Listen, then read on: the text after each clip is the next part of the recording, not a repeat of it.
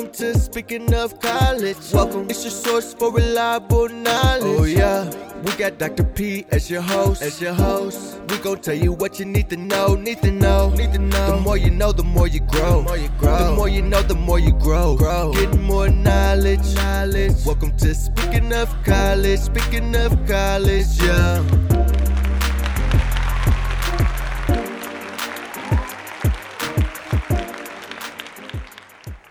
Welcome to Speaking of College, your source for reliable answers to college-related questions.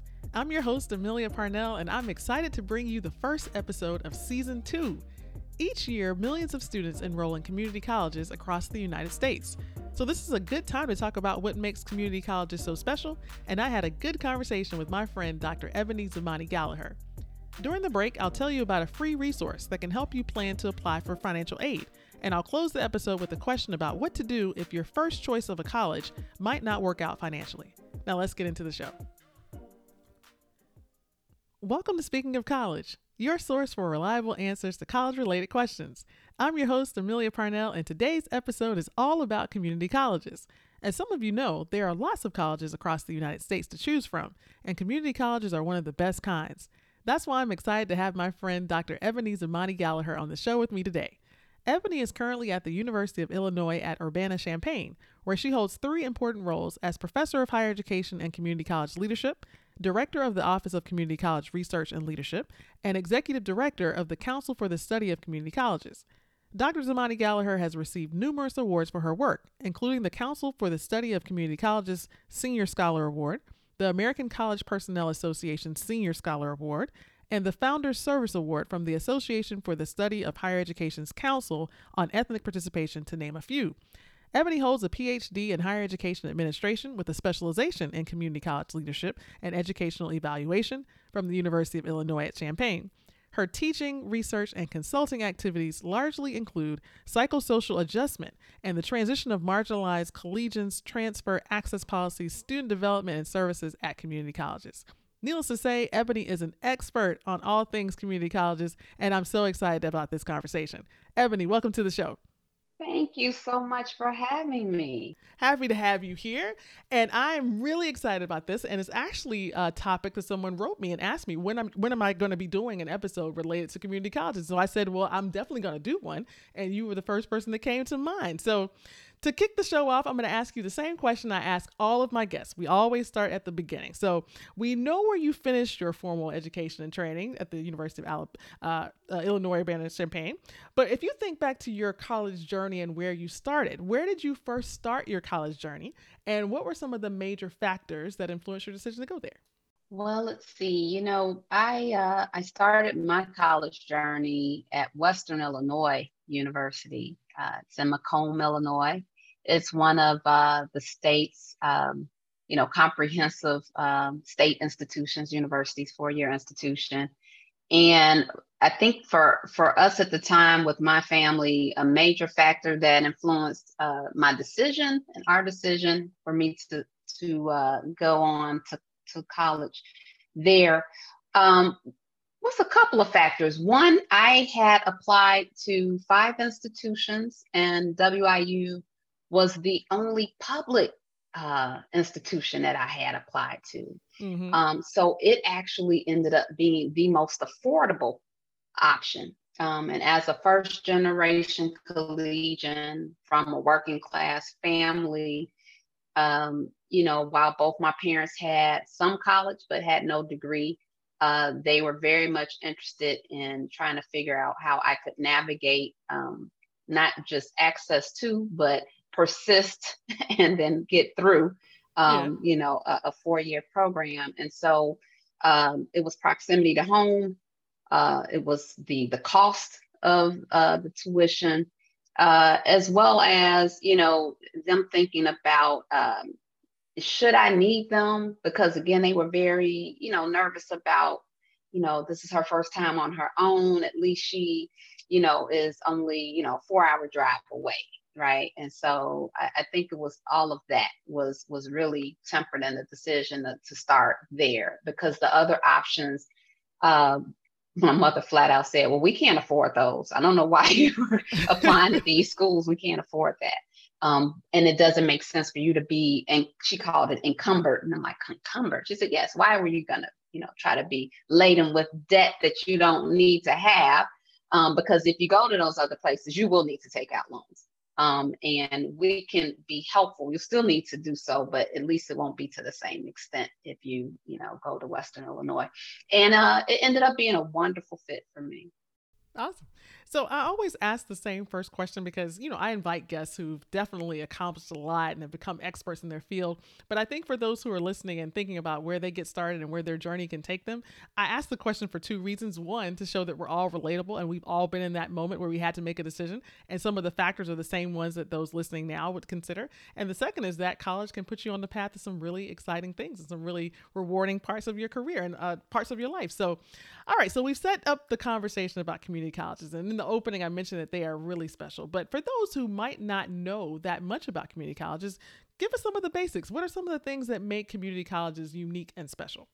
So community colleges, one of the things for me that's really special, being a native of the state of Illinois, being a girl from the South Side of Chicago, I've often been, very proud that the birthplace for community colleges is right here in Illinois.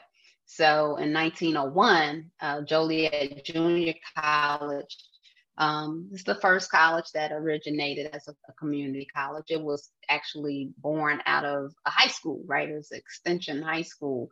And I think that's one of the things that's unique about the institutions, and the special is the relationship where it is, most often I think of it as a bridger between both the secondary education sector as well as four-year institutions. And so while it is a uniquely American invention in terms of an engine for mobility for many students, right? So whether it's further education and getting students access to post-secondary, and in some cases where they wouldn't even have access to college if it had not been for, the community college tier, to moving to a 4-year for transfer and or to further education.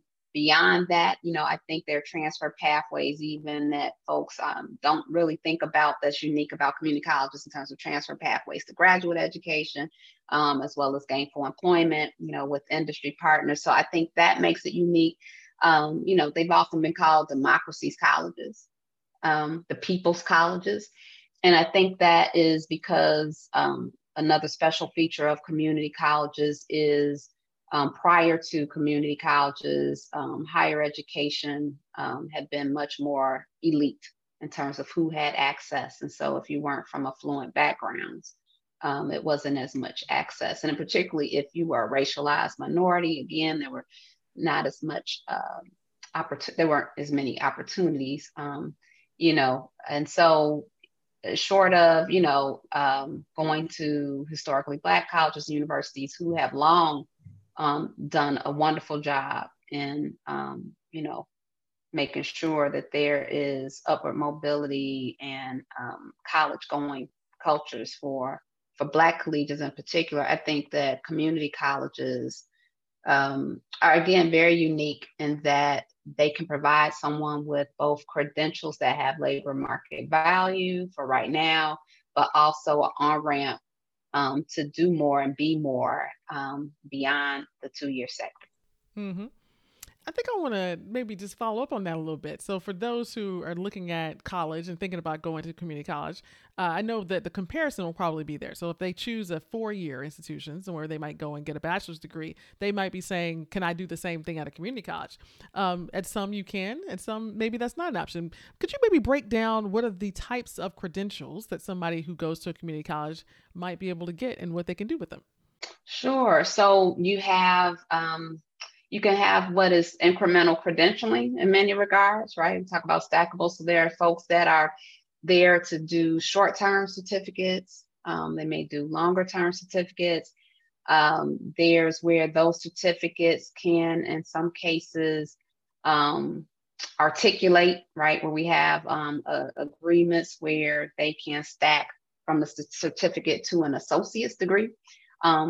So with the associate's degree, you can have multiple types of associate's degrees, right? So there's an associate's of arts, there's an associate's of science, there's associates in fine arts. You know, there's also applied associates degrees, and those applied associates are again like perhaps in fine arts or in applied sciences, right? And so there's also where community colleges award baccalaureate degrees. There are applied baccalaureate degrees that community colleges award too. So those are some of the credentialing in terms of pathways. Yeah. So I know that for some who are considering community college, they might think they already know as much as they need to know about them. But I also imagine you as a researcher, you probably get to a point where you hear lots of myths and lots of assumptions that you'd like to probably say that's not quite what you think it is. Are there any common myths or things that most people assume about community colleges that you would address and say you could set the record straight on? Yes, for sure. So, one of the things that I've heard over the years, the perception is that community colleges aren't real colleges, right? That they're extension high schools, or, that there's a myth that if somebody goes to a community college that they must not be able to cut it academically, right? So perhaps, the 4-year route wasn't something that was a reality for them, and that's why they had to go to community college. That's a myth too. There are a lot of community college students that are going to community colleges for their programs of study because they also see getting more bang for their buck, if you will, in terms of being able to pursue their gen ed requirements, the general education requirements in terms of the coursework, and utilizing the transfer function, even if they don't want to have an associate's degree.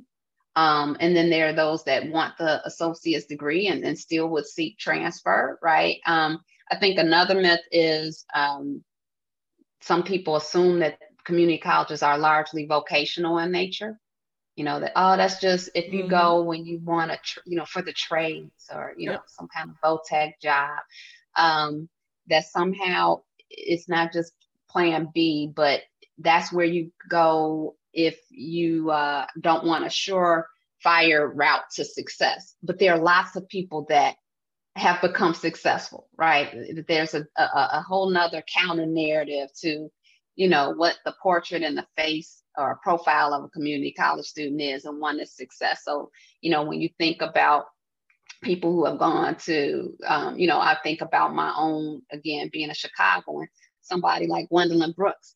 I mean, she's a Pulitzer Prize winner, right? Prize winning, author. She went to a community college, and so Tom Hanks has always talked about his time at a community college and, that it did him well in terms of thinking about his approach to, his art.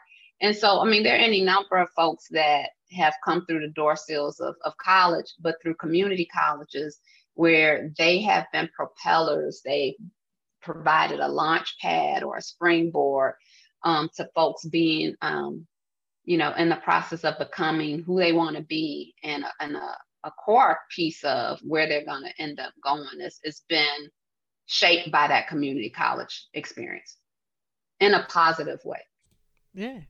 Well, Ebony, I have heard each of those myths and found myself in a little bit of a debate with a friend recently who told me in that context why he didn't want his son to go to community college. And I found myself, really about to pull out my list of pieces of articles to send. And it was, I think I made a strong enough case to say, give it another look, because the first response was that I don't want, he didn't want, to suggest a community college for this idea that his son was going to miss out on the college experience. I'm thinking, oh, no. Community college can give you a lot of experiences that would be just as impactful, and it's not even a second option to say that that's your second or plan B, but it could be a plan A. And I think honestly, if I had it all to do over again, Ebony, I might actually have considered starting, at some point. So much there. Yeah, so.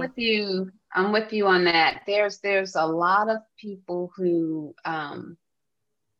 somehow they don't believe that their student life that there's vibrant student life and campus activities, you know, on community college campuses. And there's so many different things that students can, you know, become engaged with in terms of student involvement and registered student organizations, or even the fact that, you know, roughly a fourth of all community colleges have res life, you know, so that if you want a residential experience in terms of you know, having other activities and engagement that are beyond the classroom, that's there. Yeah, absolutely. If those who are listening now could see my face, I'm smiling for all the reasons you just described, because I know this to be true. And I knew we would need to do this episode to dispel some of these myths. So we're going to go to the break. And when we come back, we're going to move past the basics and get your expertise on what community college students who are currently enrolled, or those who are thinking about community college, can do to thrive in that environment.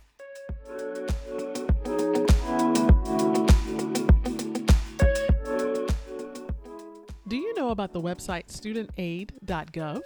Well, if you're planning to attend college and you think you might be eligible for financial aid, but don't know where to start with your application, I'd suggest you visit this website. Not only does the site explain various types of financial aid, but it provides a step-by-step guide for how it works and what to expect. For example, if you think you might need to apply for a student loan, or if you already have one, the site provides information about repayment. Now, one of the first pieces of advice on the website's homepage is to get started early with your financial aid planning. And you can do that by going to studentaid.gov. Now you know.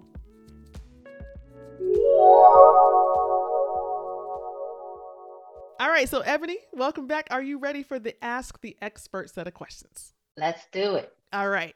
So earlier in the first half of the show, you mentioned that community colleges have a lot of opportunities for students to get engaged outside the classroom. And I think that the term commuter student or commuter campus might make someone think that there are not as many opportunities for them to do things like clubs and activities like they might do in an on-campus residential 4-year campus environment. But I think you set the stage and told us that is not the case. And now that we know that, what are some of the resources that students who attend community college can get involved in? So there's generally a office for campus activities, right, or student life at community colleges, and they have, similar to their 4-year counterparts, there's, you know, opportunities to join student government. There's all types of clubs in terms of affinity groups, you know, some honors associations, as well as honors fraternities that students can engage with. So they're both academic and social in nature.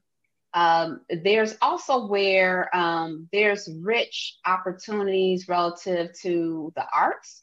And so you can attend and or participate if you're a thespian and you would like to, you know, get into plays or you know, work backstage and consider production and that kind of thing. There's opportunities there. There's rich opportunities in terms of communications and broadcasting. You know, if you're interested in, you know, what is a local kind of PBS station sometimes that can be housed with community colleges, as well as, you know, student radio or NPR related networks. And so there's a lot of things that students can get engaged with.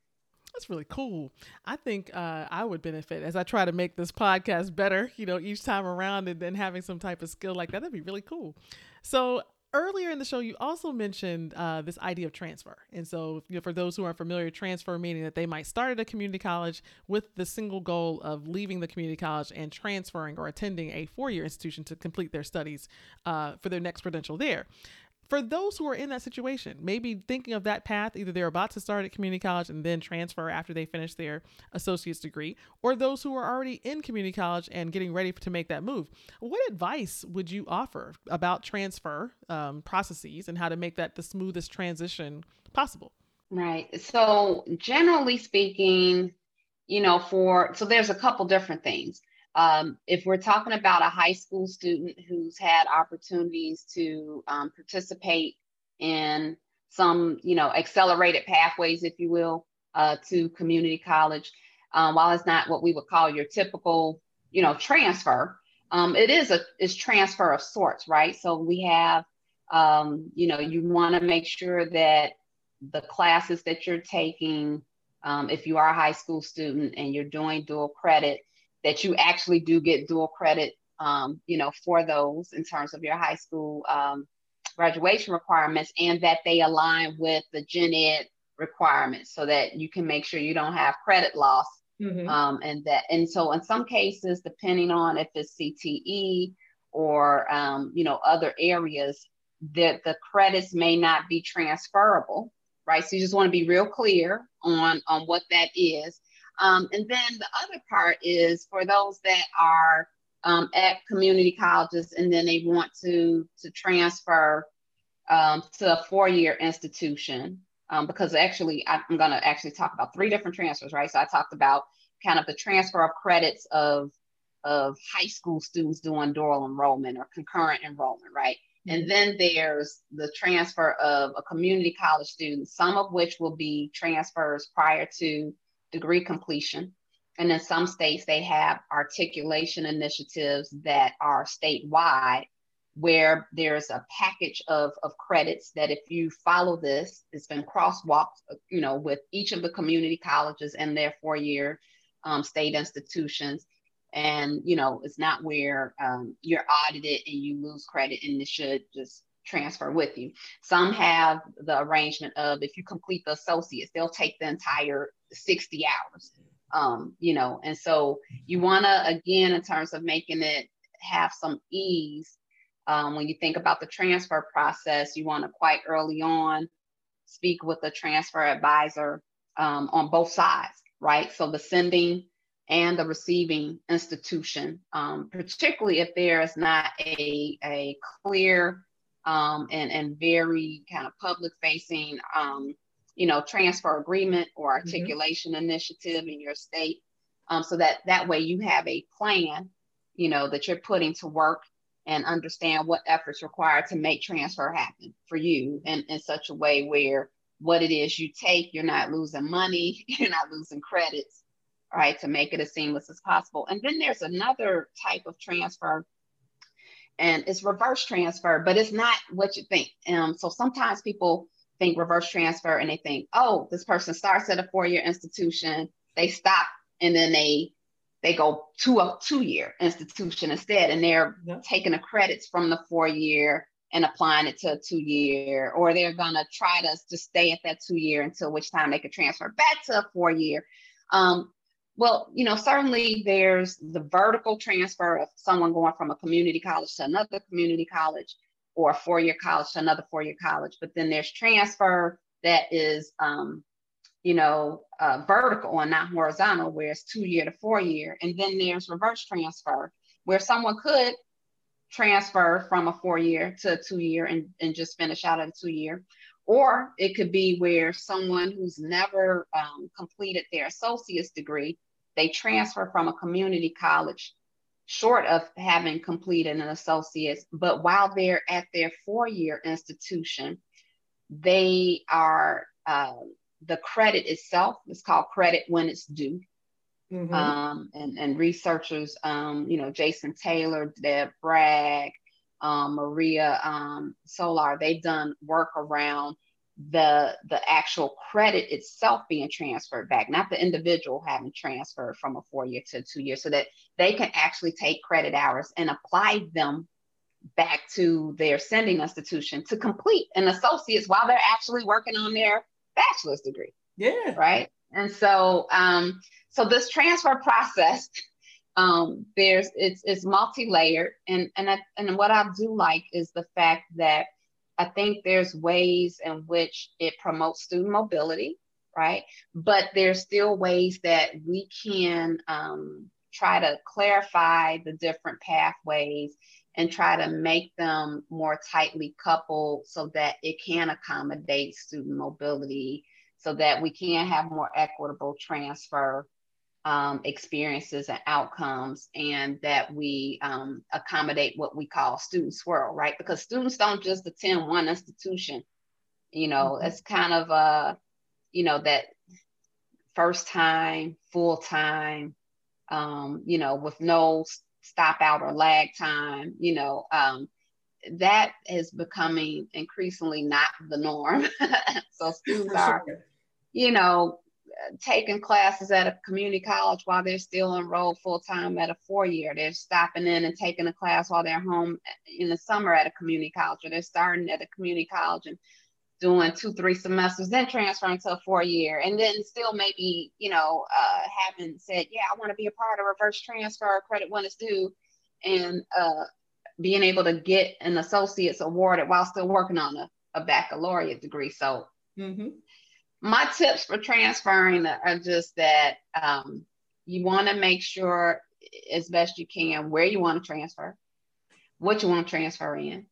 That way you won't waste time, money, and effort taking classes that won't help you to matriculate in that program or to that institution.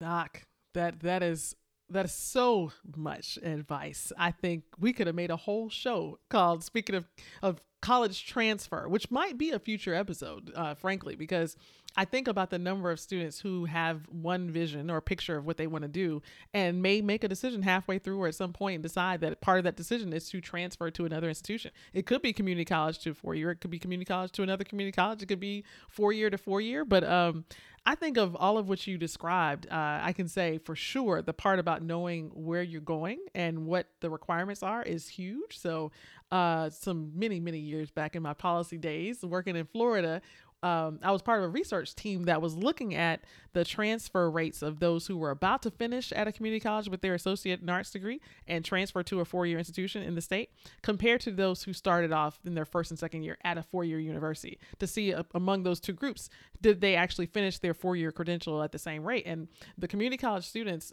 that were at that point, we surveyed them also and asked them, like, do you know about your options? And most of them said they knew they could transfer, but they didn't feel like they were completely clear about the requirements to do so. And so that left a huge opportunity to do more around that area of advising, all the things you just described. Now that was let's say 12 years ago. So I suspect that things have improved significantly, and it wasn't a tremendous thing like, oh my goodness, this is a huge oversight and we need to make moves immediately. But it definitely unearthed a lot of the student perspective about how complex it can be to understand what your options are. So thank you for all of those pieces of advice. And I'm glad you mentioned reverse transfer because the Did You Know segment of the show talked about reverse transfer in a previous episode. I don't remember which one by top of mind, but yeah, so shameless plug for reverse transfer in there too. So, all right. So we talked about the out of classroom resources. We talked about the things to know about transfer. I got one more Ask the Expert question for you. And this one relates to the student experience on a personal level about balancing school and other priorities. So the profile of the community college student for some is that they are doing school as well as work or school as well as family responsibilities, or maybe all three and plus another thing. So for those who are currently enrolled in college part-time and trying to manage that community college environment along with their other responsibilities, based on your research about what helps community college students be successful, what advice do you have for students who might be listening and they're enrolled part-time and doing other things as well? So that's one of the things in terms of, I guess, connect to an earlier question or conversation we were having around resources and student life. And so when someone's part-time student, sometimes it can be harder, particularly, most cases, our part-timers are also working at least part-time, if not maybe even full-time, right? And so being able to take part in different clubs and events and programs may not be as accessible in terms of scheduling, but to the extent that within, let's say if I was a psych major, part of student life in many cases is having a psychology club, so that students, even though they're busy, if they can find ways to be very strategic and intentional about their engagement outside of the classroom, so which clubs connect to, my degree plan or goal, right? Which clubs are more identity based. And so maybe I want to join the Gender and Sexual Alliance Club or the LGBTQ club, or, I want to be on the student orientation team. Like, to the extent that you can, try to pick at least one other thing that is actually going to serve to complement your program of study and or provide you with a lifeline for staying the course and persisting, to have that sense of connectedness, to have a sense of belonging, because that's really important. I think the other part of it too is when it comes to part-timers, especially those that also have transfer aspirations, that try to plan ahead. Planning ahead is really key. And so if you can, if and when time permits, look at, well, based on my interests, and again, a lot of people, it's not necessarily layman's language when you say articulation agreements or whatever, right? but Right. to maybe ask a counselor or advisor or a faculty member, I'm just wondering, are there any special transfer relationships y'all got, with other institutions? So then just getting a sense of, even though I'm part-time, if I know that my ultimate goal is to obtain this degree plus transfer, where this is my on-ramp to a bachelor's degree, just knowing, what's the minimum GPA that I need to have, right? To get into a 4-year college or that particular program or a school within that university. Like what do I need to have? Beyond the grades, are there, certain types of credits they might take or not take, just trying to find out what is the process. I think that could be helpful, because then you kind of, in terms of the time it takes to make the transition, you've done some legwork that's deliberate and intentional to try to set yourself up to make sure that you can make it as seamless as possible, will not have as much, of a problem potentially with any credit loss, and time to degree, upon making the transition. Yeah, I think. And then that way too, you can speak to in your application, while you were busy working and going to school, but that you still found time, to be in a horticulture club, and that's why you want to get in the crop sciences program, or show, some connectedness there. I'm going to get my, AAS or my AS, Associates of Science in Criminology. And I was part of, the Social Justice League Club or the Criminal Justice Club or, yeah. Yeah.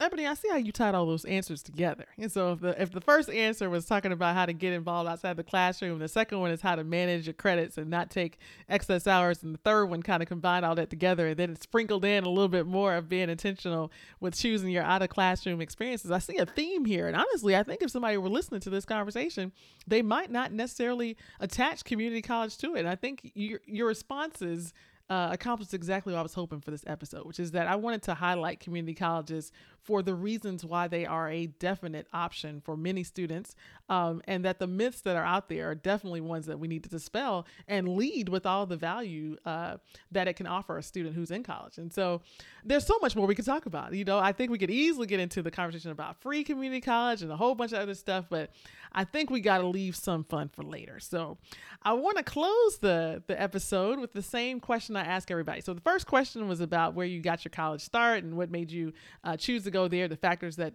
you considered. I want to now look forward. So thinking about all that you know, all that you experienced back then, all that you know from your research about college now, imagine that you get an opportunity to put together a backpack for somebody who's going to start college in the next 6 months. What's something that you would put in that backpack and why? Ooh, that's a good question. Yeah, it's one of my favorites. Okay. So what would I put in a backpack for someone about to start college? Yep, in the next 6 months. In the next 6 months. And this is irrespective of the community college context. It can be a community college student if you want, sure. Well, I do think it's something that would apply to any college context, but I think front of mind is a planner. Okay. is a planner. I'm sitting up here with one right, next to me. As I think that, and many times people, they use their devices. They don't actually. I'm kind of old school. I still like to write some things down, right? I just think I need the ability to have another way of having to sink in what's going on other than just, through Outlook. But I think a planner is good. But speaking of plans, and maybe there's a way to fit it in this backpack, particularly if it is a small kind of poster board, like the mini, kind of, desktop version. But to do some vision boarding, like to do a vision board, to think about, a process of, so whether you have a journal or whether you have, again, like this kind of, what would be the equivalent of an 8x10, little poster board, that you would think about what you want to do, during semester 1, what you want to do, during year 1, year 3, year 5. One of the things I like to do is to work my way backwards. And so if folks actually, it's like, who do you want to be, or what do you want to be when you grow up? And they say, oh, I want to do this. And then it's like, oh, okay, well, here are some of the things that, you might want to explore and that you need to maybe think about in order to get there. And these are some of the steps in between, and kind of fill in the in-between stuff. And so, thinking about the extent to which in that backpack, wanting them to have something that is food for the soul.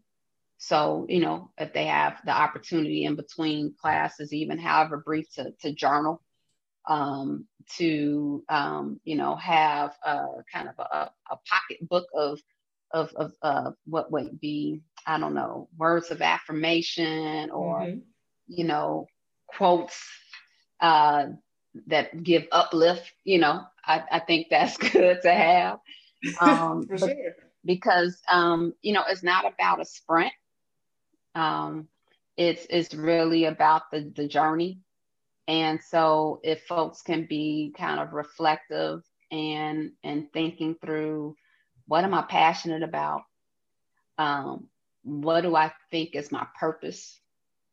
And then trying to find themselves and put themselves in an on-ramp that has a pathway, where that lane intersects and jives very well with who they are at their core in terms of purpose and passion.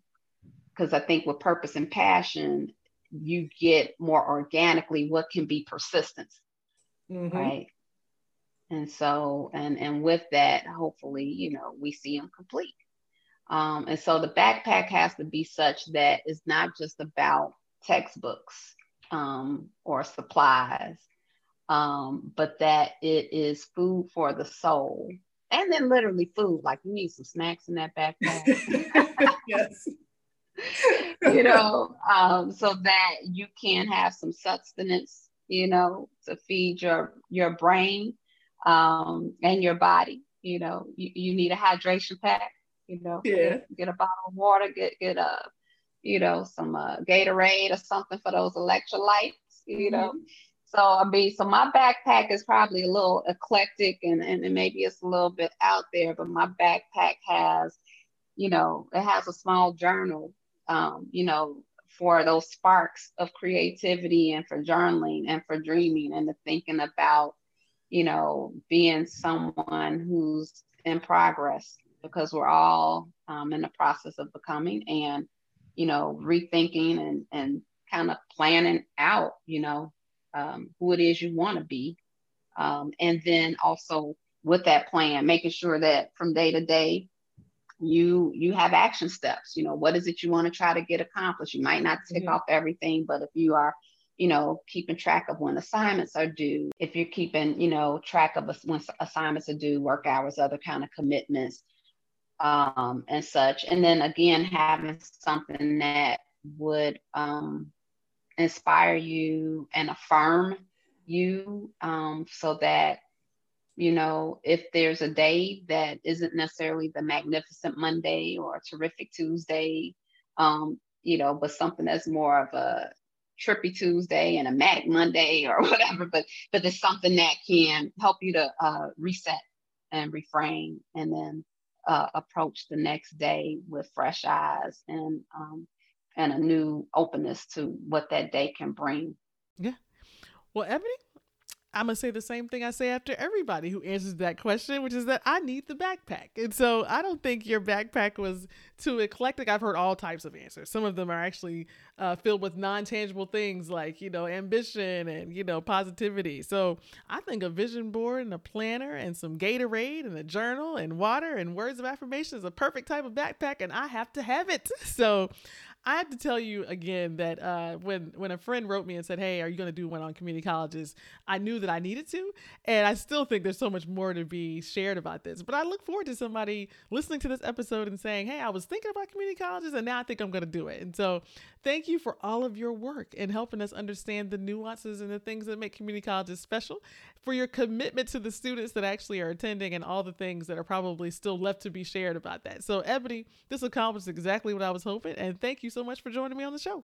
It's time to ask Dr. P, ask Dr. P, ask Dr. P, get the answers that you need. Today's question is from Tiffany in Florida. Tiffany writes, Dear Dr. P, what should I do if I want to go to a specific college but can't get a scholarship? Tiffany, this is an interesting question, and I have 2 questions for you to consider as you sort through your options. The first question is to ask yourself why you want to attend that specific college. Is it because of the location, or maybe a certain degree program?